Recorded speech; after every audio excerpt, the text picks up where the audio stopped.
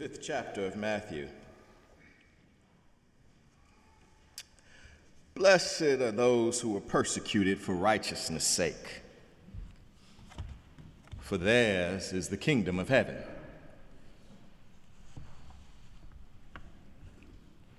Searching for a miracle.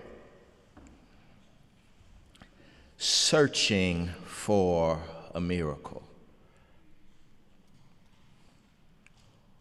My friends, Jesus lived in a world marked by violence. Jesus lived in a world under a constant threat of terror.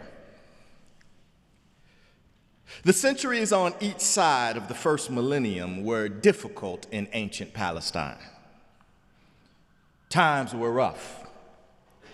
The future seemed uncertain. For one, there was political oppression. Rome was in control of the region. And around 40 years before the birth of Jesus, the Emperor Caesar appointed Herod to be the king of the Jews. Herod became a puppet of the empire. His lavish building projects paid homage to Rome. He increased taxes on peasants. He seized land from small farmers. His gilded greatness was built on the backs of the poor. This is why, far from being Herod the Great, most thought of him as Herod the Horrible.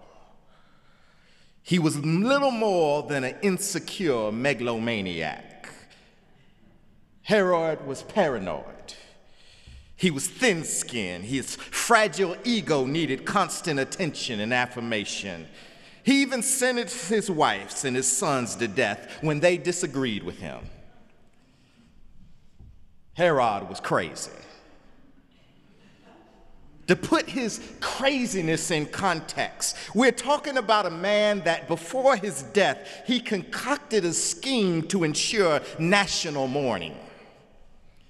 Herod imprisoned beloved Jewish leaders throughout the region, and whenever he passed away, he ordered the jailers to execute these men, because this would prove to Rome that Jews were struck with grief at his passing. I'm here to tell somebody Herod was crazy. So despite his claims to greatness, we see that Herod was a tiny man. The late great preacher William Sloane Coffin may have said it best. He said, "Ego does not make us big, it diminishes us. For there's no smaller package in the world than a man who's all wrapped up in himself." So there was political oppression. There was political oppression, and along with political oppression came religious insecurity and ethnic conflict. History has proven one perennial fact. Whenever people feel the crushing weight of oppression from above, it's easier to point the finger of blame at those who are below. The socially insignificant always make for reliable scapegoats. For it would be treason for temple officials to point to imperialism and resource inequality as the source of human suffering in Palestine. That might make those in power upset. This is why I can hear their conversation through the portholes of history. I can hear religious leaders saying, "We don't want to offend those in power. That would be unholy and impious of us." So rather than offend, maybe the best scheme would be to ingratiate ourselves to those in power. Let them know that we're good religious folks over here. We're not like those folk over there. And this, my friends, is how religious and ethnic divisions, this is how it's fueled. Oh, can't you hear them? We're the Pharisees, we're good. We're disciplined, but those Sadducees over there, they believe in a weird theology. They're dangerous. They must be kept in check. Oh, can't you hear them? As Judeans, we're law-abiding and we're upstanding, but those Galileans up to the north, they're ethically questionable and they're morally compromised. Their neighborhoods are crime-infested. They make us all look bad to Rome. And group after group plays this game. And thus, they begin to engage in what psychologists call the narcissism of minor differences. We accentuate differences between ourselves and others in order to make ourselves feel superior. And in the process, we lose sight of the many ways that we're actually more alike than we are different. Most of us, we're just trying to live positive and productive lives, yet it's easier to attack the humanity of another. But in the process, we destroy the most valuable parts of ourselves. We destroy our own capacity to empathize. And this, my friends, this is the context in which we enter today's text. This is the historical context that frames Matthew chapter 5. It's a context of political oppression. It's a context of religious insecurity. It's a context of ethnic strife. And if we use history as our guide, then we know that whenever oppression, insecurity, and strife are combined, we end up with a Molotov cocktail of destruction. And it's not the rich and powerful who ignite and go up in flames first, but rather it's those who are already the most vulnerable. And these are the people, the most vulnerable in ancient Palestine. They're the ones who flocked to Jesus. These are the folk who sought out Jesus. Why? Because so many of them were in search of a miracle. These people who found themselves between a rock and a hard place, these people who found themselves socially desperate and culturally anxious and insecure, these people who were sick and tired of being sick and tired, they had heard about this man. They heard about this man who had antibiotics in the hem of his garment. They heard about this man. They heard about this man who was an effective gynecologist and an experienced dermatologist. They heard about him. A man who was a proven pediatrician and an insightful psychologist. They knew about Jesus because word spread that Jesus, that he was a lawyer who had never lost a case. And he was an undertaker that never buried a body. These are the reasons why the crowd gathered around him. These were the people, the most vulnerable in ancient Palestine, who were in search of a miracle. These were ordinary folk in need. I doubt any of them saw themselves as revolutionaries. I doubt any of them saw themselves as overtly political. I doubt any of them saw themselves as freedom fighters in any sense. As a matter of fact, if we're honest, these were probably the same type of folk who would have told Moses, "Take us back to Egypt." These were the folk. These weren't folks that had ever stoned a prophet. Why? Because they probably didn't think their voice mattered enough anyway. These are just ordinary folk, people with problems like you and me. But since they were from the lower classes, it's probably easier to view them as problem people, a collective blob and stain of humanity. But I'm here to tell somebody, when we read through the gospel records, it's actually miracles were for them. Miracles told their story. For when we read miracle accounts in the Gospels, I want you to understand that miracle stories had a political point. Miracle stories represent a revolt against the status quo. Miracles in the Bible were put there as a form of symbolic protest. Does anybody here remember a woman with an issue of blood? The Bible says that she had been bleeding for 12 years and that she had seen doctor after doctor, and they had taken all of her money, and rather than get better, she only got worse. Well, I'm here to tell somebody that this story was a revolt against gendered purity politics. For priests would not let her near the temple. So when we hear her story and we hear the story of Jesus healing this woman, we hear a story about God, a God whose love for the vulnerable amongst us outweighs our concern for law and religious custom. That's what we hear in this story. Does anybody remember the story of a blind beggar? The Bible says that the man was born blind. And this even led Jesus' disciples to ask the question, well, who sinned? Did he sin or his parents sin? But when we hear about Jesus reaching down into the dirt in order to make a healing ointment, the point becomes clear. This story is not about that man's sight, it's about our vision. It's not about how he sees, but it's about how we see sin and suffering in our world. For when we look at God, we see a God whose ways are not like our ways. For you and I may seek simple answers to complex questions. You and I may need to rationalize and justify somebody else's suffering and somebody else's pain. But this miracle tells us that God's amazing grace exceeds our finite and limited comprehension. Well, does anybody remember? I know y'all are biblically literate people. Does anybody remember the story of the 10 lepers? 10 young men who came in search of Jesus for a healing? Maybe they had this dangerous and this damnable disease, or maybe this disease of leprosy was just a metaphor. Maybe leprosy was just a metaphor to describe 10 young men whose bodies were always and already marked as dangerous.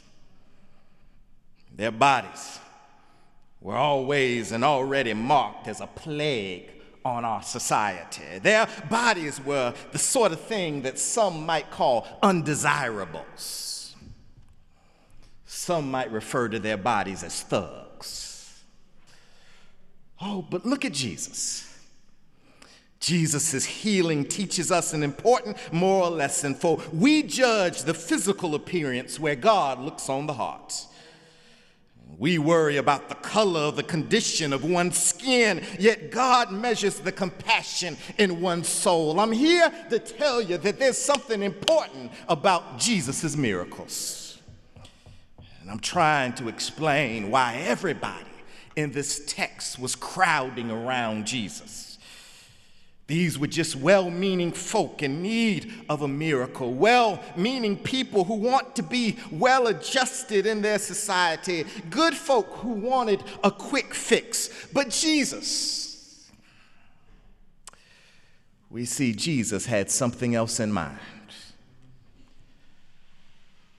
Rather than providing a quick panacea to solve their individual problems, Jesus takes an alternative course of action. Jesus sits down on the hill and he offers what has become one of the most famous sermons the world has ever known, the Beatitudes, a term that literally means blessing.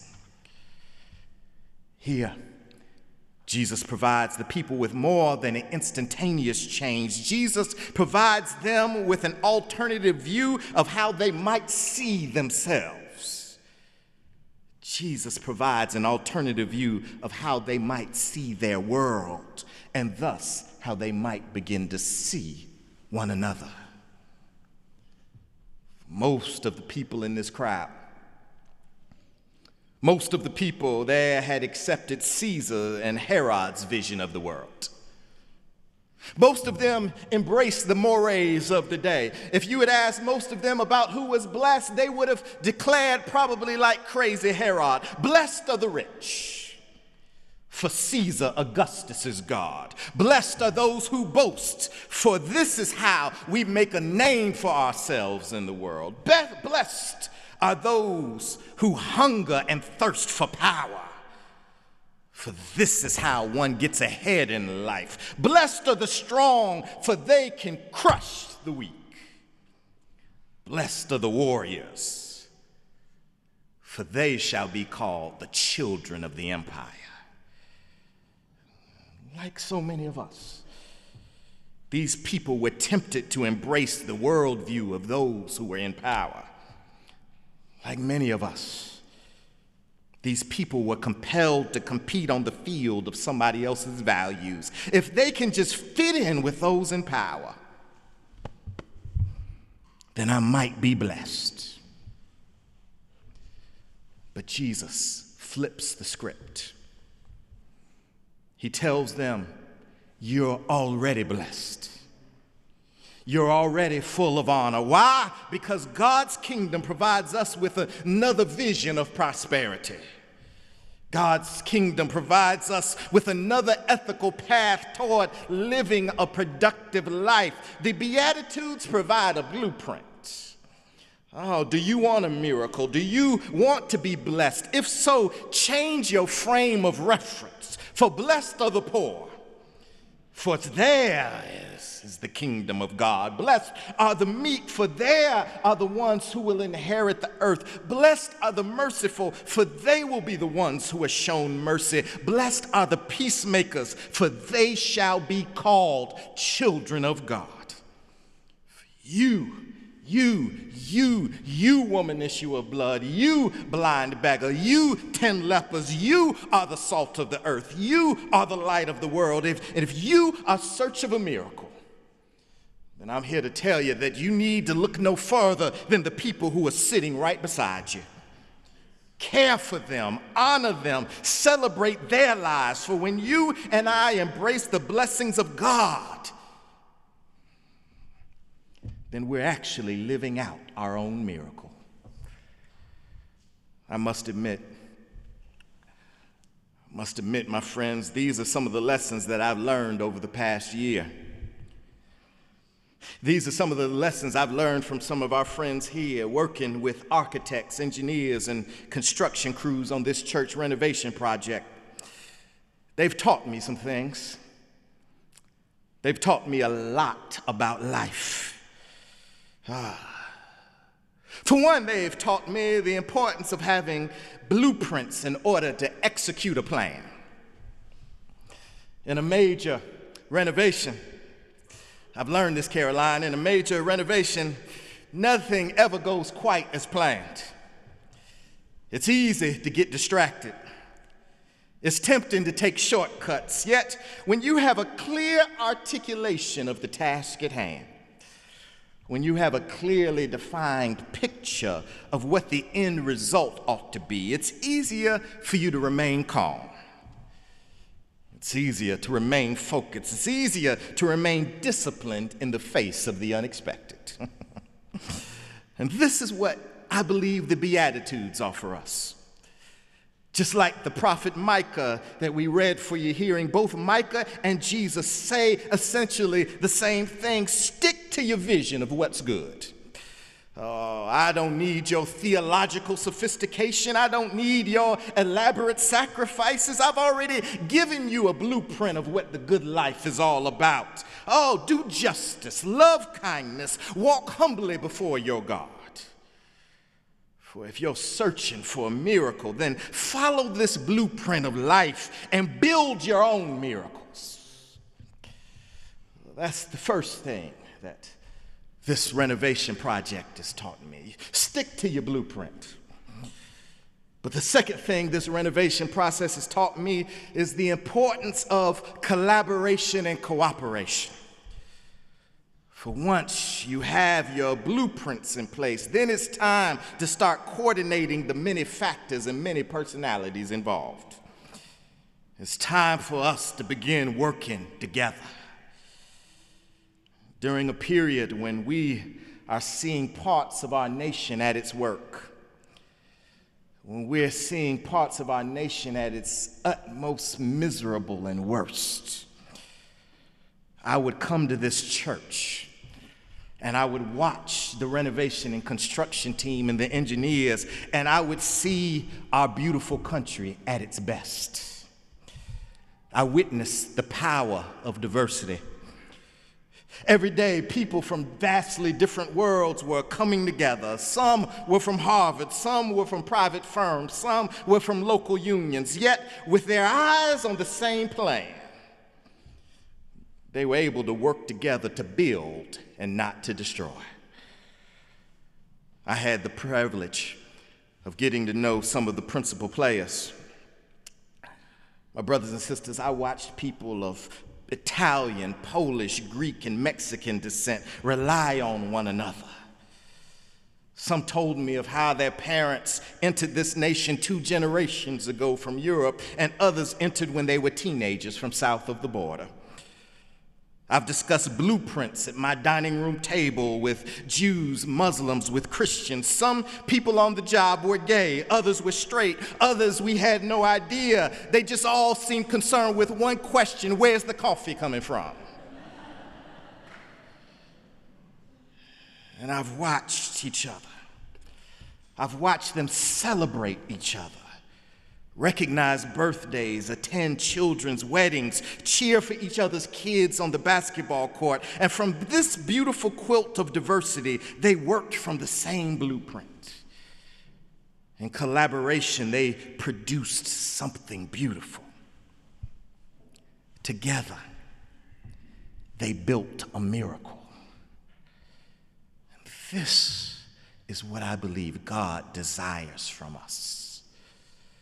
Stop searching. You and I must stop searching for individual miracles, but rather let's heed God's blueprint for our lives. Do justice, show mercy, walk humbly, care for the poor, be a peacemaker, stand up for righteousness and justice. And in doing so, you and I might just end up together